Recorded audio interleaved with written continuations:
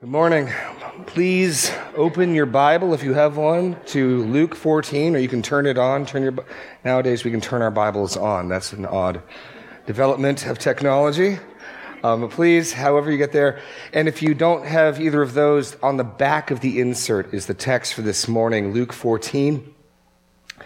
And we'll be studying verses 1 through 25, part 2. We looked at the first half of this text last week, but I'd like to read it to begin with in its entirety. Luke 14, 1 through 24. So let's begin. This is the word of God. Let's see what the Lord has for us in his word this morning. One Sabbath, when he went to dine at the house of a ruler of the Pharisees, they were watching him carefully. And behold, there was a man before him who had dropsy. And Jesus responded to the lawyers and Pharisees, saying, "Is it lawful to heal on the Sabbath or not?" But they remained silent. Then he took him and healed him and sent him away. And he said to them, "Which of you, having a son or an ox that has fallen into a well on a Sabbath day, will not immediately pull him out?" And they could not reply to these things. Now he told a parable to those who were invited when he noticed how they chose the places of honor, saying to them, "When you're invited by someone to a wedding feast, do not sit down in a place of honor, lest someone more distinguished than you be invited by him. And he who invited you both will come and say to you, 'Give your place to this person,' and then you will begin with shame to take the lowest place. But when you are invited, go and sit in the lowest place, so that when your host comes, he may say to you, 'Friend, move up higher.' Then you will be honored in the presence of all who sit at table with you. For everyone who exalts himself will be humbled, and he who humbles himself will be exalted." He said also to the man who had invited him, "When you give a dinner or a banquet, do not invite your friends or brothers or relatives or rich neighbors, lest they also invite you in return, and you will be repaid.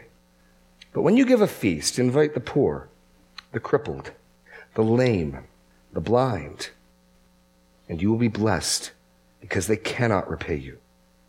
For you will be repaid at the resurrection of the just." When one of those reclining at table with him heard these things, he said to him, "Blessed is everyone who will eat bread in the kingdom of God." But he said to him, "A man once gave a great banquet and invited many.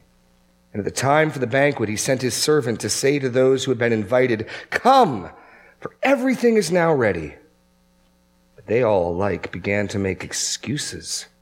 The first said to him, 'I have bought a field and I must go and see it. Please have me excused.'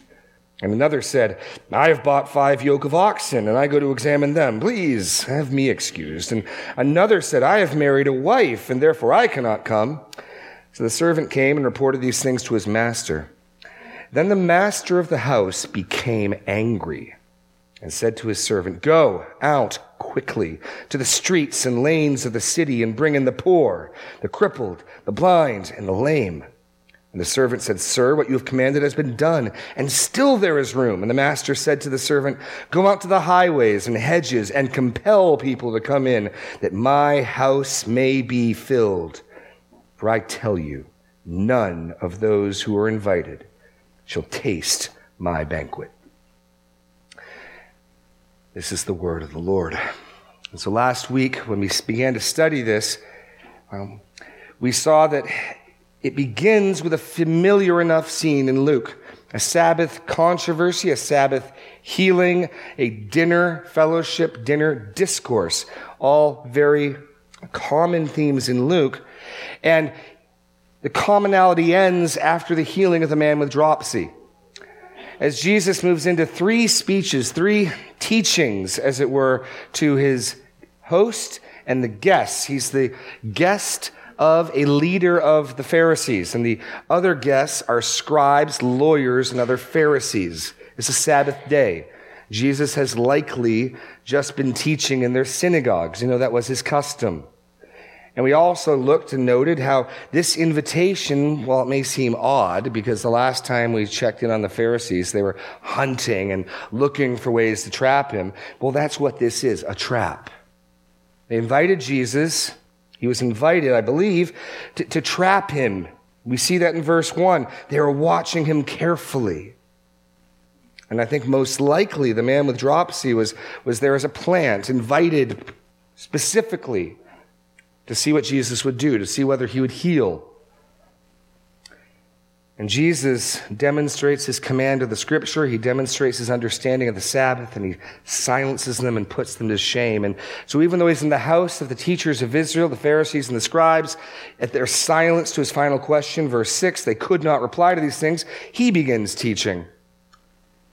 And even though they were watching him carefully, there's an irony here in verse 7, he begins to notice something about them. And we looked at how the guests were sort of playing musical chairs as they were determined to sit in the seat of most honor that they could afford. But that's tricky when you've got other honorable people here. You got to do the mental math and figure out, okay, he's here and he's here.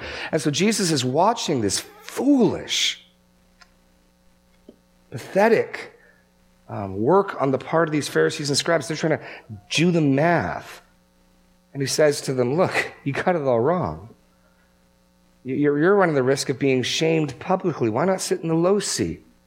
Why not receive honor? You can't take honor. Honor must be given.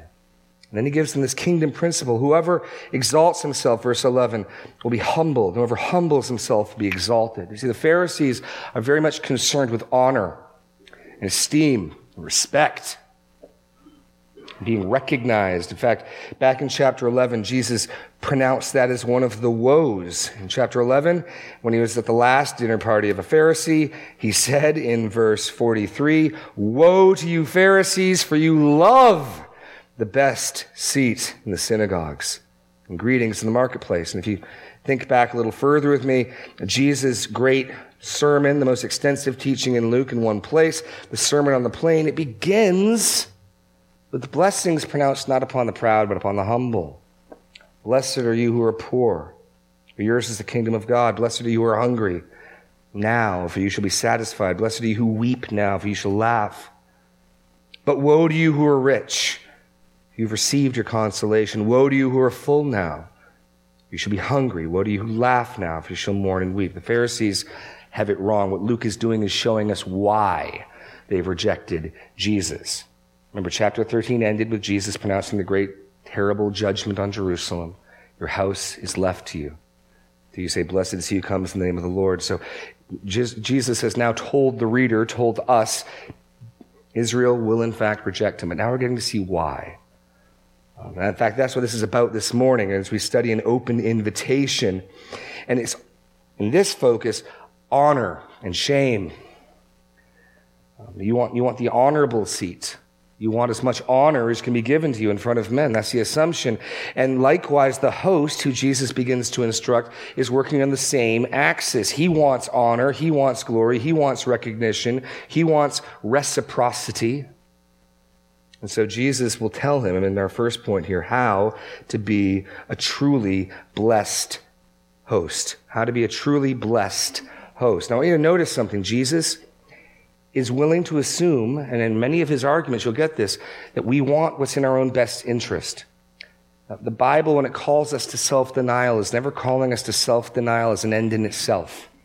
The logic of the Bible, as we'll see, is to deny yourself something now so you can have something better later.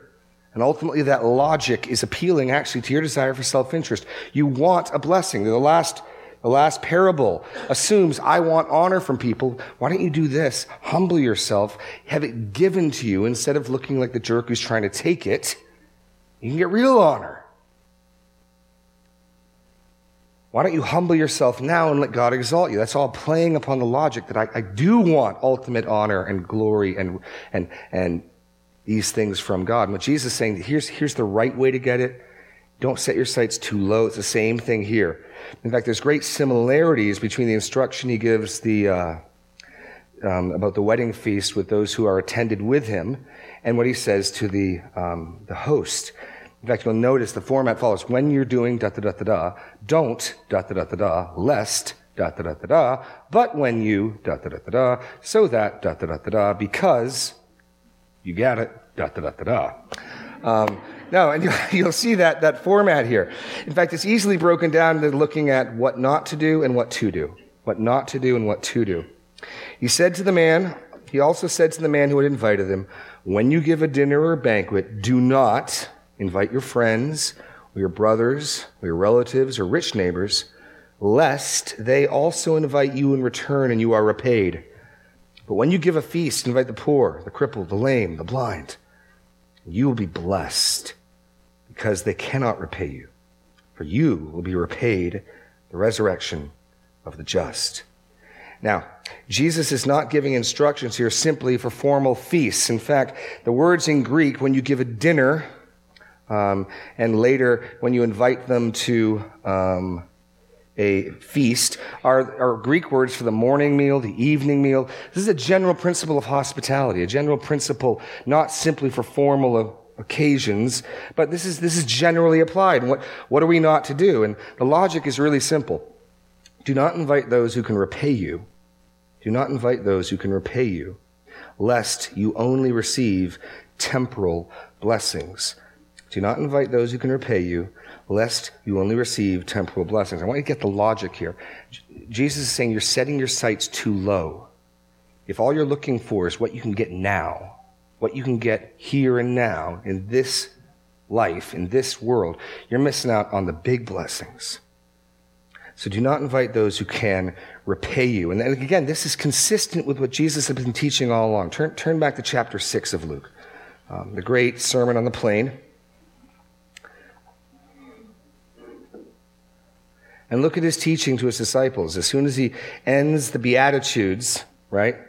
In verse 27, but I say to you who hear, love your enemies, do good to those who hate you, bless those who curse you, pray for those who abuse you. To the one who strikes you on the cheek, offer the other also.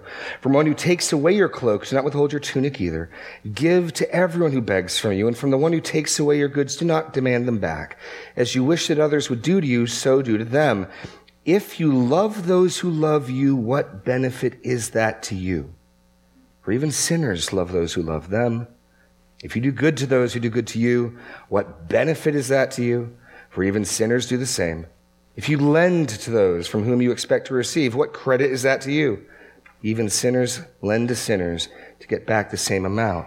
And you could add in here, and if you invite people over to dinner, you expect to invite you back, what good is that to you? It's the same principle going through. So what we learn is the Pharisees caught up in honor and glory. When you choose your guest list, you have two things in mind. One, you want notable, famous, powerful, dignified people, because that bestows honor on you, right? I think that's possibly why Jesus is there. He certainly is the most popular and famous teacher. We've just seen at the beginning of chapter 12, the crowds are so great. People are being trampled. So you get this celebrity to your house. The other principle you consider when you're making your invitation list is, Rabbi so-and-so, he's got a really excellent cook, and he's got a great house for banquets, and if I invite him, well, I'm sure in turn he'll invite me. And so there's this sort of give and take. You scratch my back, I scratch your back, the reciprocity. And those appear to be the two axes upon which the host and the Pharisees like him would choose their guest list. And Jesus says, don't do that. Don't do that. And I love Jesus' reason and argument. Yet he doesn't take it on as wickedness and sin. I think we could do that. You could talk about how you're showing favoritism and partiality. You're despising the poor. You're despising the lowly. Don't you remember you were slaves in Egypt? Jesus could do all of that. He doesn't. He appeals to this man's desire for self-interest. It's like telling the child, and Dave now knows what a ring pop is. So, ooh, there we go. Someone he now knows he has a direct object lesson. Excellent. I think a bunch of us had the same idea. I meant to do the same thing, but others have stood in the gap where I failed. It's like telling the child, don't spoil your appetite with that candy. There's a 3-course meal coming. Gourmet. It's the delayed gratification. Don't settle for piddling little, I get invited back to dinners. You can have eternal blessings at the resurrection. That's the logic. Jesus is putting carrot in front of him, not stick. The stick's going to come in the next parable. But here it's all carrot. Do not invite those who can repay you. Why? You're only going to receive temporal, now, blessings, at most. You have your reward. Turn over to chapter 16, a familiar parable, the rich man and Lazarus. And when the rich man in hell cries out to Abraham, what is Abraham's response? Verse 25. Abraham said, "Child, remember that you in your lifetime received your good things, and Lazarus, in like manner, bad things. And now he is being comforted here. You are in anguish." Make no mistake, you don't want your blessings here and now. You don't want to trade eternal blessings for immediate blessings. You don't want to do that. And so Jesus tells them what not to do. Don't invite those who can repay you, lest you only receive temporal blessings. So what should you do? And here it's invite the poor, the crippled, the lame, and the blind. And why? Because you will be repaid at the resurrection of the just. So what not to do? Don't just invite people who can repay you. What should you do? Invite the poor, the lame, the crippled, and the blind. In fact, the Greek word underlying our concept of hospitality literally means a lover of strangers or aliens. So when you're having your friends and people you know over, technically you're really not doing hospitality. You're not doing anything bad. But the biblical concept behind hospitality is the love of the stranger. It's the love of the sojourner. It's the love of the person you don't know terribly well. And opening yourself up, opening your home up to them. And so Jesus here says something that would be radically shocking to this Pharisee, this leader of the Pharisees. In a system, in a culture where you get as much honor as you can, and you exalt yourself as much as you can, they would view it as a shame. They would view it as embarrassing to have your great dinner banquet populated by the nothings and the nobodies, the poor. They can't ever repay you. They can't do anything back to you. They're not going to help your prestige. Or the crippled, the lame or the blind. These are the people who, in the Pharisees' viewpoint, probably it's their fault they're in their condition. According to the Pharisees, we've already seen that when they asked about the Tower of Siloam. Even Jesus' disciples, when they see the man born blind, whose sin? Was it his parents? Or maybe he in utero did something? And that's their system. So these would be people who would be looked down upon. These are the outcasts, the nothings and the nobodies. And Jesus says, no, you want to invite them.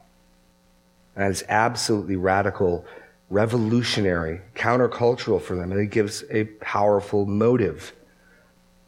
Because you will be blessed. Because they cannot repay you. For you will be repaid at the resurrection of the just. So why would I give up my honor now? Why would I invite reproach and the snickers and the mocking of my fellow Pharisees? Why would I do this? Well, Jesus says, because there's a bigger blessing. There's a much bigger blessing. You can be repaid at the resurrection of the just precisely because these people cannot repay you now. Now, that reference to the resurrection of the just, one of the things that set the Pharisees apart from their counterparts, the Sadducees, we're told this repeatedly in the Gospels, the Sadducees do not believe in the resurrection. That's, of course, why they were sad, you see? And you won't forget it, though. You won't forget it. Well, the Pharisees were the literalists. They were the strict interpretationists, and they knew that Daniel, among other passages, Daniel 12:2, promised that many who are asleep in the dust of the earth shall awake, some to everlasting life, some to shame and everlasting contempt. They understood that when the age ends, when the Messiah comes, the age is drawn to a close, there will be a resurrection, both of the just and the unjust. And so Jesus is playing into one of their great hopes.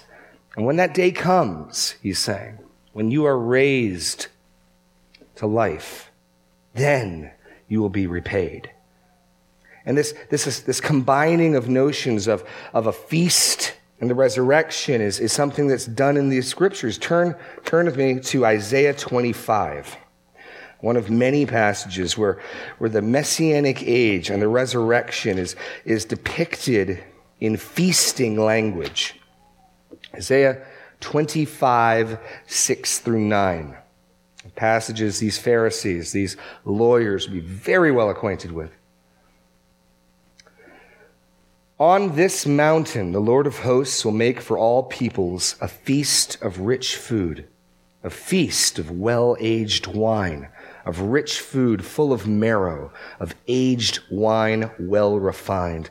And he will swallow up on this mountain the covering that is cast over all peoples, the veil that is spread over all nations. He will swallow up death forever. And the Lord will wipe away every tear from all their faces, and the reproach of his people he will take away from the earth. For the Lord has spoken, and it will be said on that day, behold, this is our God. We have waited for him that he might save us.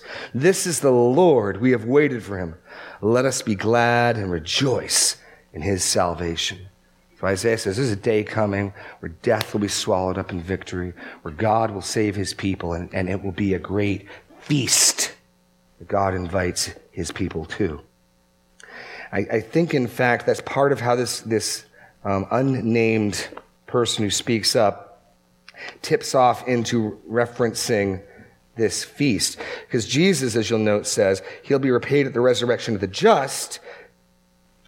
When one of those who reclined at table heard him say these things, he said to him, blessed is everyone who will eat bread in the kingdom of God. Well, this is because they understood the connection between these things. When will God's kingdom come? Well, if you're reading Daniel, there's a great tribulation, there's a resurrection, and then there's a kingdom.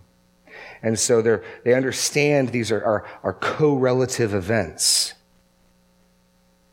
And perhaps to change the subject, because it's getting a little awkward, but I think more likely to disagree with Jesus, this man speaks up. What Jesus has just told the host is God is only going to reward, God is only going to bless those who humble themselves, those who show kindness and generosity, those who are not self-seeking.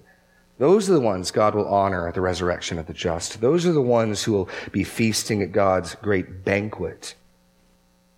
And one of the Pharisees speaks up and says, blessed is everyone who will eat bread in the kingdom of God. It sounds almost like a toast, perhaps. But I don't think this is just some cheerful do-gooder. Rather, I think what he's saying is, regardless, Jesus, we're all going to be there. Regardless, Jesus. I mean, you can almost picture the other Pharisees saying amen or l'chaim or whatever, as he makes this blessing. We're all going to be there, they're assuming. Blessed is everyone who will eat bread in the kingdom of God.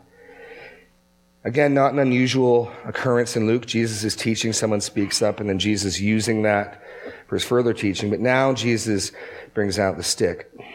And he has to kindly, this is the most loving thing he can do. When you're dealing with people who are self-deceived, when you're dealing with people caught up in false religion, when you're dealing with people who are proud, self-righteous, and blind, the loving thing to do is Jesus is full of love and grace and truth. The loving thing to do is you gotta help them see that they're blind. You gotta show them that they're wrong.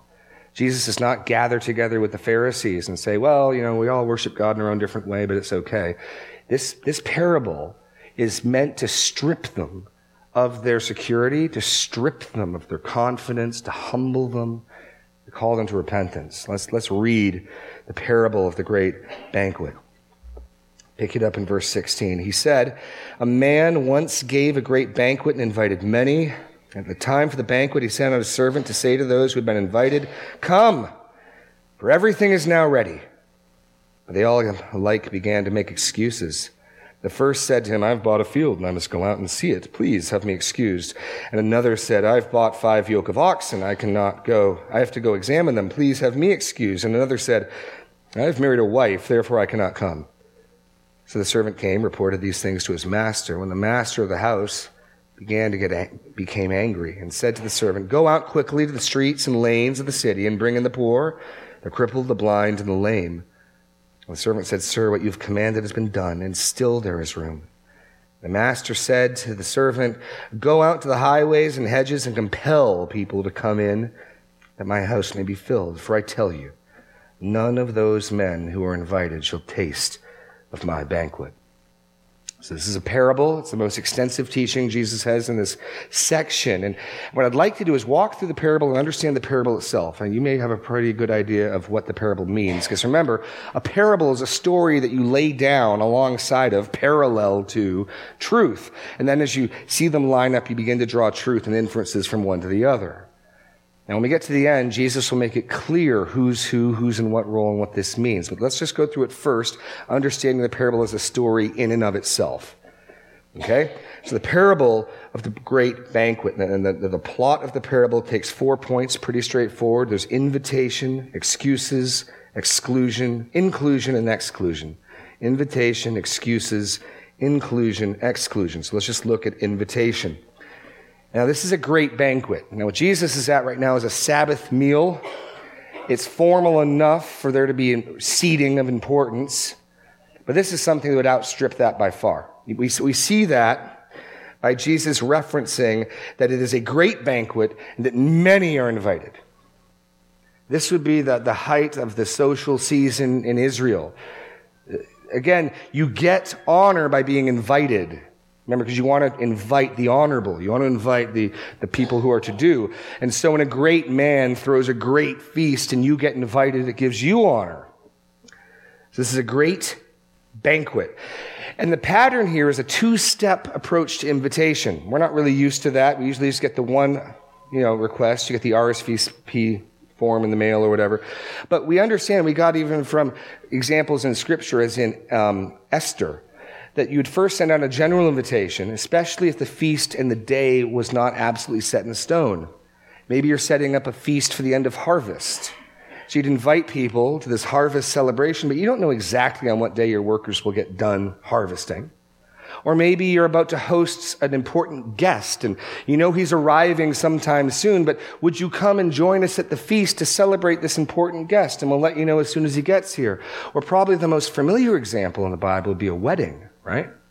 Because the bridegroom goes away and he prepares, and there's parables about we don't exactly know when the bridegroom is coming back, but when he does, we need to be ready. So there's a 2-step invitation going on. And what's obvious is that these people who are invited accepted the request. If they didn't accept the first invitation, there's no point in having them say, please excuse me. They just say, I already said no. So at the first round of this invitation, this great man, inviting to his great feast many, sends out the invitation, and it is received. It is accepted. These people agree. We will come. We will come to your feast. And then at the time for the banquet, he sent his servant to say to those who'd been invited, come, for everything is now ready. Now, this should be good news. You think about being excited about going to some event. There'd be a dinner, or a banquet, a wedding feast, and now it's time to go. This should be good news. But actually, we read next the excuses. That's the invitation. Then we have the excuses. They all are like all. That's shocking, all. And we're only going to get a sample of their excuses. But all of them began to make excuses. I mean, and this is the part of the story that doesn't make any sense. Why would they do this? But they do. The first said, and the excuses are pathetic and flimsy. It's not as though there are good excuses. I've bought a field, I must go out and see it. Oh, as if you never set eyes on this field before you bought it. And it's still going to be there tomorrow. You can go look at the patch of dirt tomorrow. This is a pathetic excuse. A great high feast. I can't go, sorry. I bought a piece of land, I gotta go look at some dirt. I can't go. The next excuse. Another said, I've bought 5 yoke of oxen. I must go examine them. Oh, like you didn't go examine them or send someone to examine them first. Come on. Like that can't wait till tomorrow. Now, the last excuse is the only one that even seems remotely plausible. The last said, I've married a wife and therefore I cannot come. But I'm not sure why you're laughing, but okay. Now, this guy's not on his honeymoon because he's able to give the excuse, right? So it's not as though, like, no, seriously, I just got married last night, I can't come. What he's saying is, I'm newly married. I can't come. And the law of Israel gave in the first year of marriage an exemption for men from military service. Deuteronomy 24:5, when a man is newly married, he shall not go out with the army or be liable for any other public duty. He shall be free at home 1 year to be happy with his wife whom he has taken. But this is precisely the type of thing you'd think you'd bring your new wife to make her happy. It's a feast. It's a gala. It's a high event of joy and sumptuous food. Now, this makes no sense at all either. And what we get from these three sample excuses, because remember, they all make excuses, is that they fall along two lines. Point one, they were more concerned about their possessions. I got a field I got to go look at. I got oxen I got to go look at. They were more concerned about their possessions. And the second, they're more concerned about their relationships. People, my wife that I just got. And what they do is they hugely insult and dishonor the master. That's the next point. They insult and dishonor the master. You know the feeling when you invite someone over for dinner and you clean the house and you make the special meal and you set the table, and then at the last minute someone drops out. You know the disappointment you feel. Have you ever had someone do that and then you caught them in the fact that they actually just got a better offer?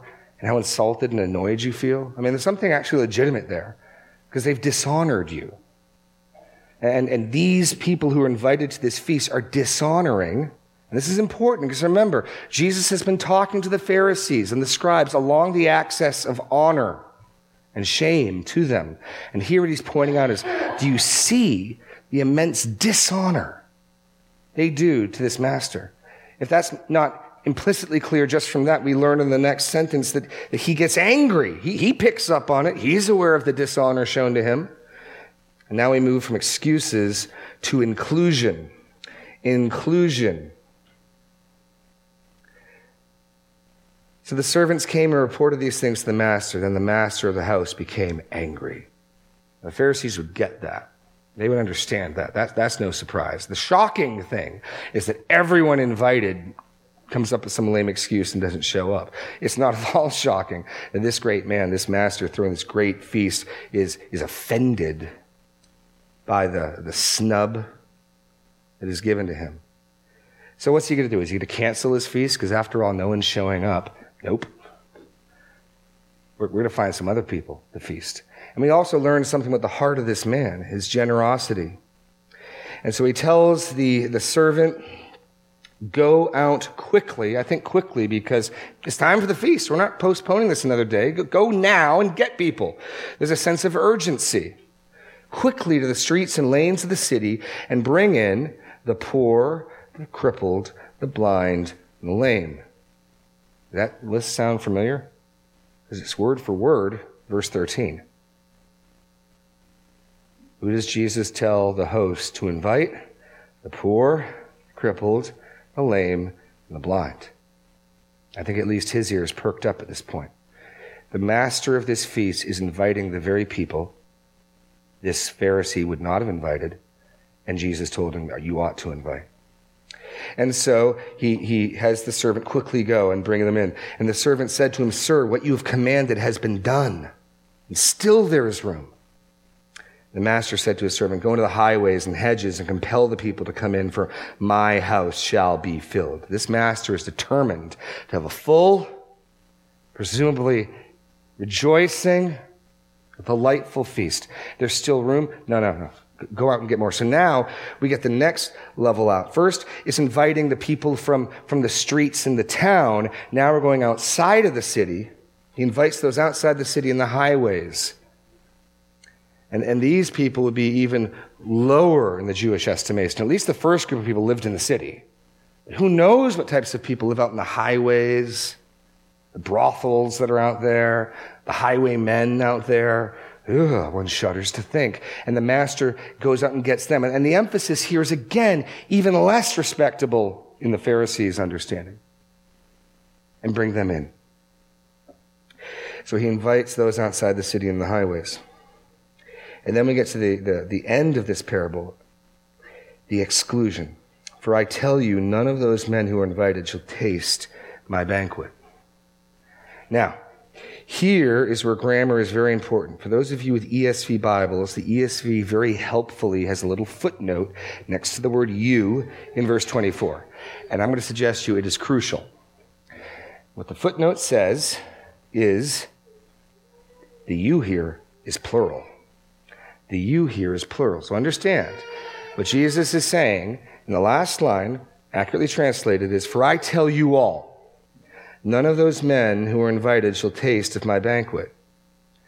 Except, this then gives us a further insight, because what we were seeing before was Jesus telling the story, putting words in the master's mouth, right? So we saw the master say in verse 23, the master said to the servant, go out to the highways and hedges and compel people to come in, for my house to be filled. So who's the master talking to in verse 23? A servant, one person, right? So then what we know in verse 24 is that when Jesus says, for I tell you all, the parable is done, and he is no longer putting words in the master's mouth. This is dramatic. This is shocking. And this makes the application crystal clear. Jesus says, let me tell you a story. Not so fast. Blessed is everyone who will eat bread in the kingdom. Well, not so fast.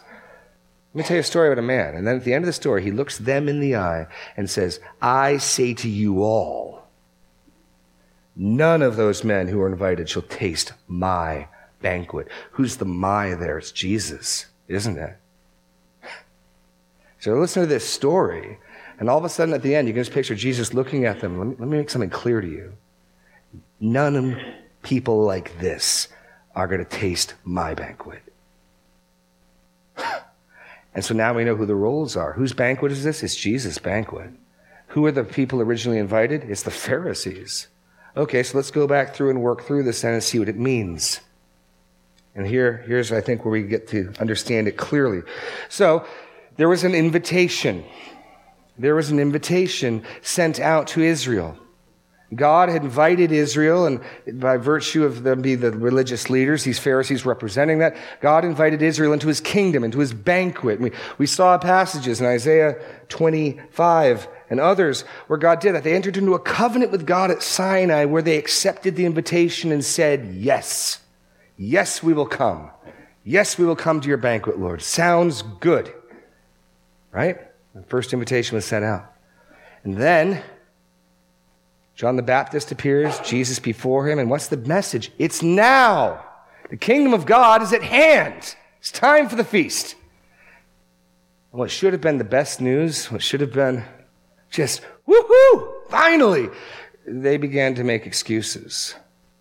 Excuses like, this man has a demon. Excuses like, John the Baptist, kind of creepy. He wears the cloak, the camel hair, he eats locusts. Yeah. And then Jesus comes, a friend of tax collectors and sinners, a wine bibber and a glutton. Ugh. Jesus rebuked that in chapter 7 of Luke. Those who had originally accepted God's invitation, when the messenger came to say, it's now. Now's the time. They began to make excuses. And what Jesus is pointing out is the incredible dishonor, insult, and snub they are giving to God. God sent his Son, who came and did nothing but love and bless and help these people. He raised a dead son for a mother. He healed. He fed. They didn't want him. I got better things to do. Sorry, Lord, can't come to your feast. I'm too busy figuring out which seat I'm going to sit in. Sorry, Lord, can't come to your feast. I'm too busy working on my invitation list for my next banquet. Too busy chasing honor. Because what were the excuses based around? They cared about their possessions. They cared about earthly human relationships. What do we learn about the Pharisees? We've already heard Jesus' stinging rebuke in chapter 11. Woe to you, Pharisees, for you love the best seats in the synagogues. And in 2 chapters, in Luke 16:14, we're going to read the Pharisees who were lovers of money. What are the 2 big things that singled the Pharisees out for problem? They love honor and respect and what people think of them, and they love money. These excuses are right along those lines. It's also, I hope you see, tying together Jesus' larger teaching in this section. Turn back to chapter 12. When Jesus begins to publicly oppose the Pharisees, which is what he does in 12:1. Remember, the last dinner party at a Pharisee's house ended with Jesus emptying both barrels. Woe, woe, woe, woe to you Pharisees, woe to you lawyers. And then with the end result, the end of 11, verse 53, when he went away from there, the scribes and the Pharisees began pressing him hard and to provoke him to speak about many things, lying in wait for him, to catch him in something he might say. So they've just upped their game to trap him. This dinner party, I've suggested, was exactly one of those things, a trap. Jesus, on his part, now begins to publicly teach against them in 12:1. In the meantime, when so many thousands of people had gathered together, they were trampling one another, he began to say to his disciples first, beware the leaven of the Pharisees, which is hypocrisy. And then, what types of warnings does Jesus give his would-be disciples?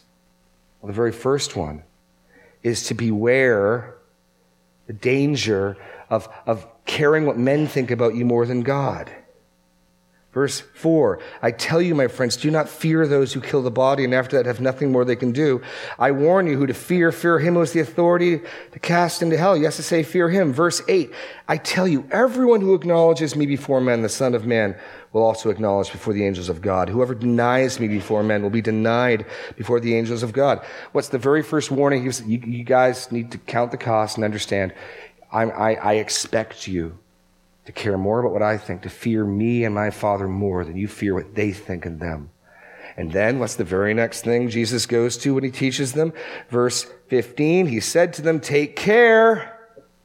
Be on your guard against all covetousness, for one's life does not consist of the abundance of his possessions. Jesus' instructions and warnings to his would-be disciples follow these same two lines. Be careful that you don't start loving your stuff more than me. Be careful you don't start getting so distracted with the fields you bought, the oxen you bought, that you miss out on the feast.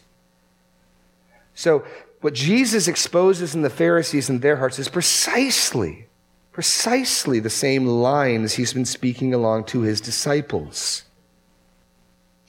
There's nothing new here. There's continuity and consistency in Luke and in Jesus' message. Why do these people not come to the banquet? What keeps them from attending? They willfully choose not to attend. They're too busy about stuff. They're too busy about human relationships and what people, about the fear of man, I think is the biblical term. So then that leads to the inclusion. Well, what does that mean in the parable? Well, you see two waves, right? The master sends out for the lame, the poor, the crippled, and the blind.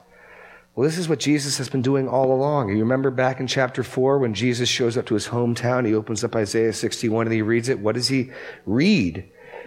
The scroll of the prophet Isaiah was given to him. He unrolled the scroll, found the place where it is written, the Spirit of the Lord is upon me.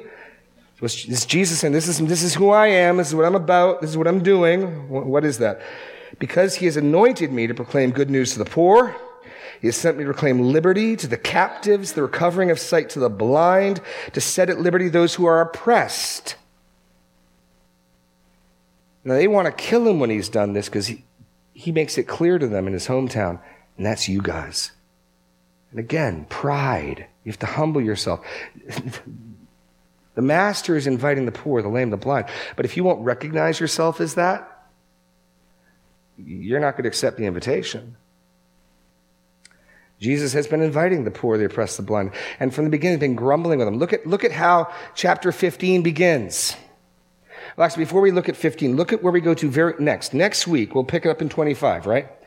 And Jesus is now turning to the crowds. I would suggest to you that in the metaphor of this parable, here is Jesus in verse 25 beginning to invite, he's been doing it all along, but here's Jesus inviting the lame, the poor, the blind.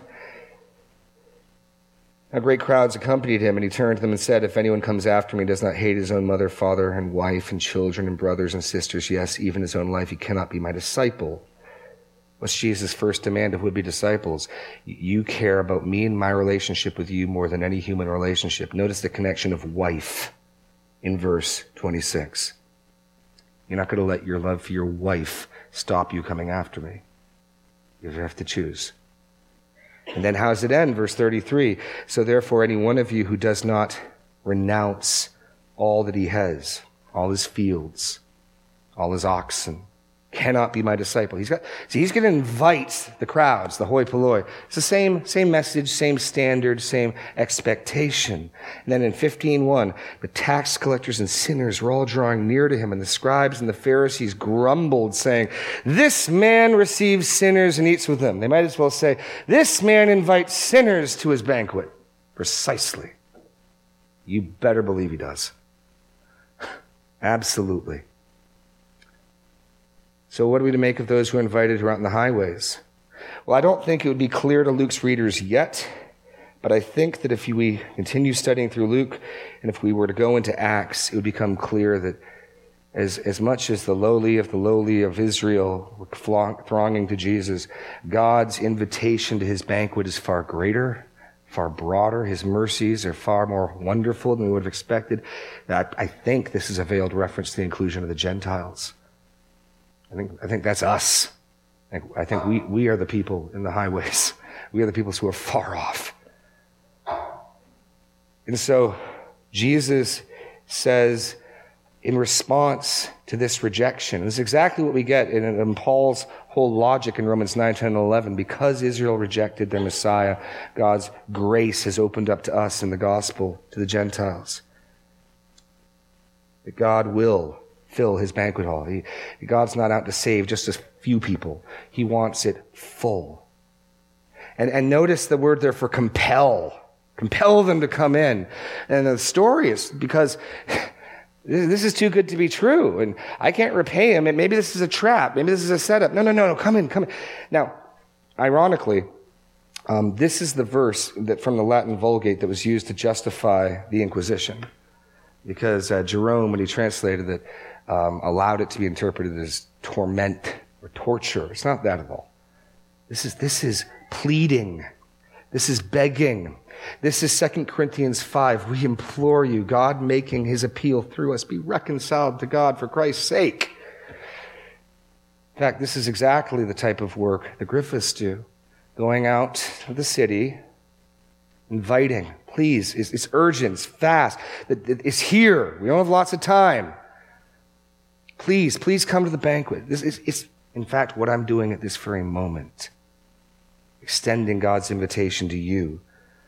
That even though you're a nothing and a nobody, even though you live outside the city, even though you're not one of these high-to-do Pharisees, God is inviting people like us to his banquet. He's inviting us to his feast. Well, what feast is that?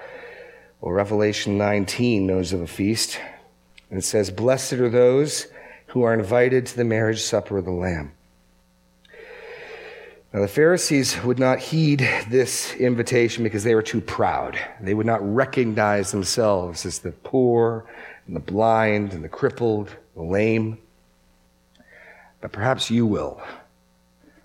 This is, again, I want you to see the unity in Luke. Blessed are the poor in spirit. Blessed are those who hunger and thirst. This is the entrance, the coming to faith. These are the hard attitudes that accompany faith in Christ. He will give you food without cost. He will lavish his love and his kindness upon you. We're going to see that in chapter 15 and the pictures of God's joy over repentant sinners, culminating in the prodigal son who, when he returns home empty-handed, gets given a new cloak and a ring and shoes, and a feast is thrown in his honor.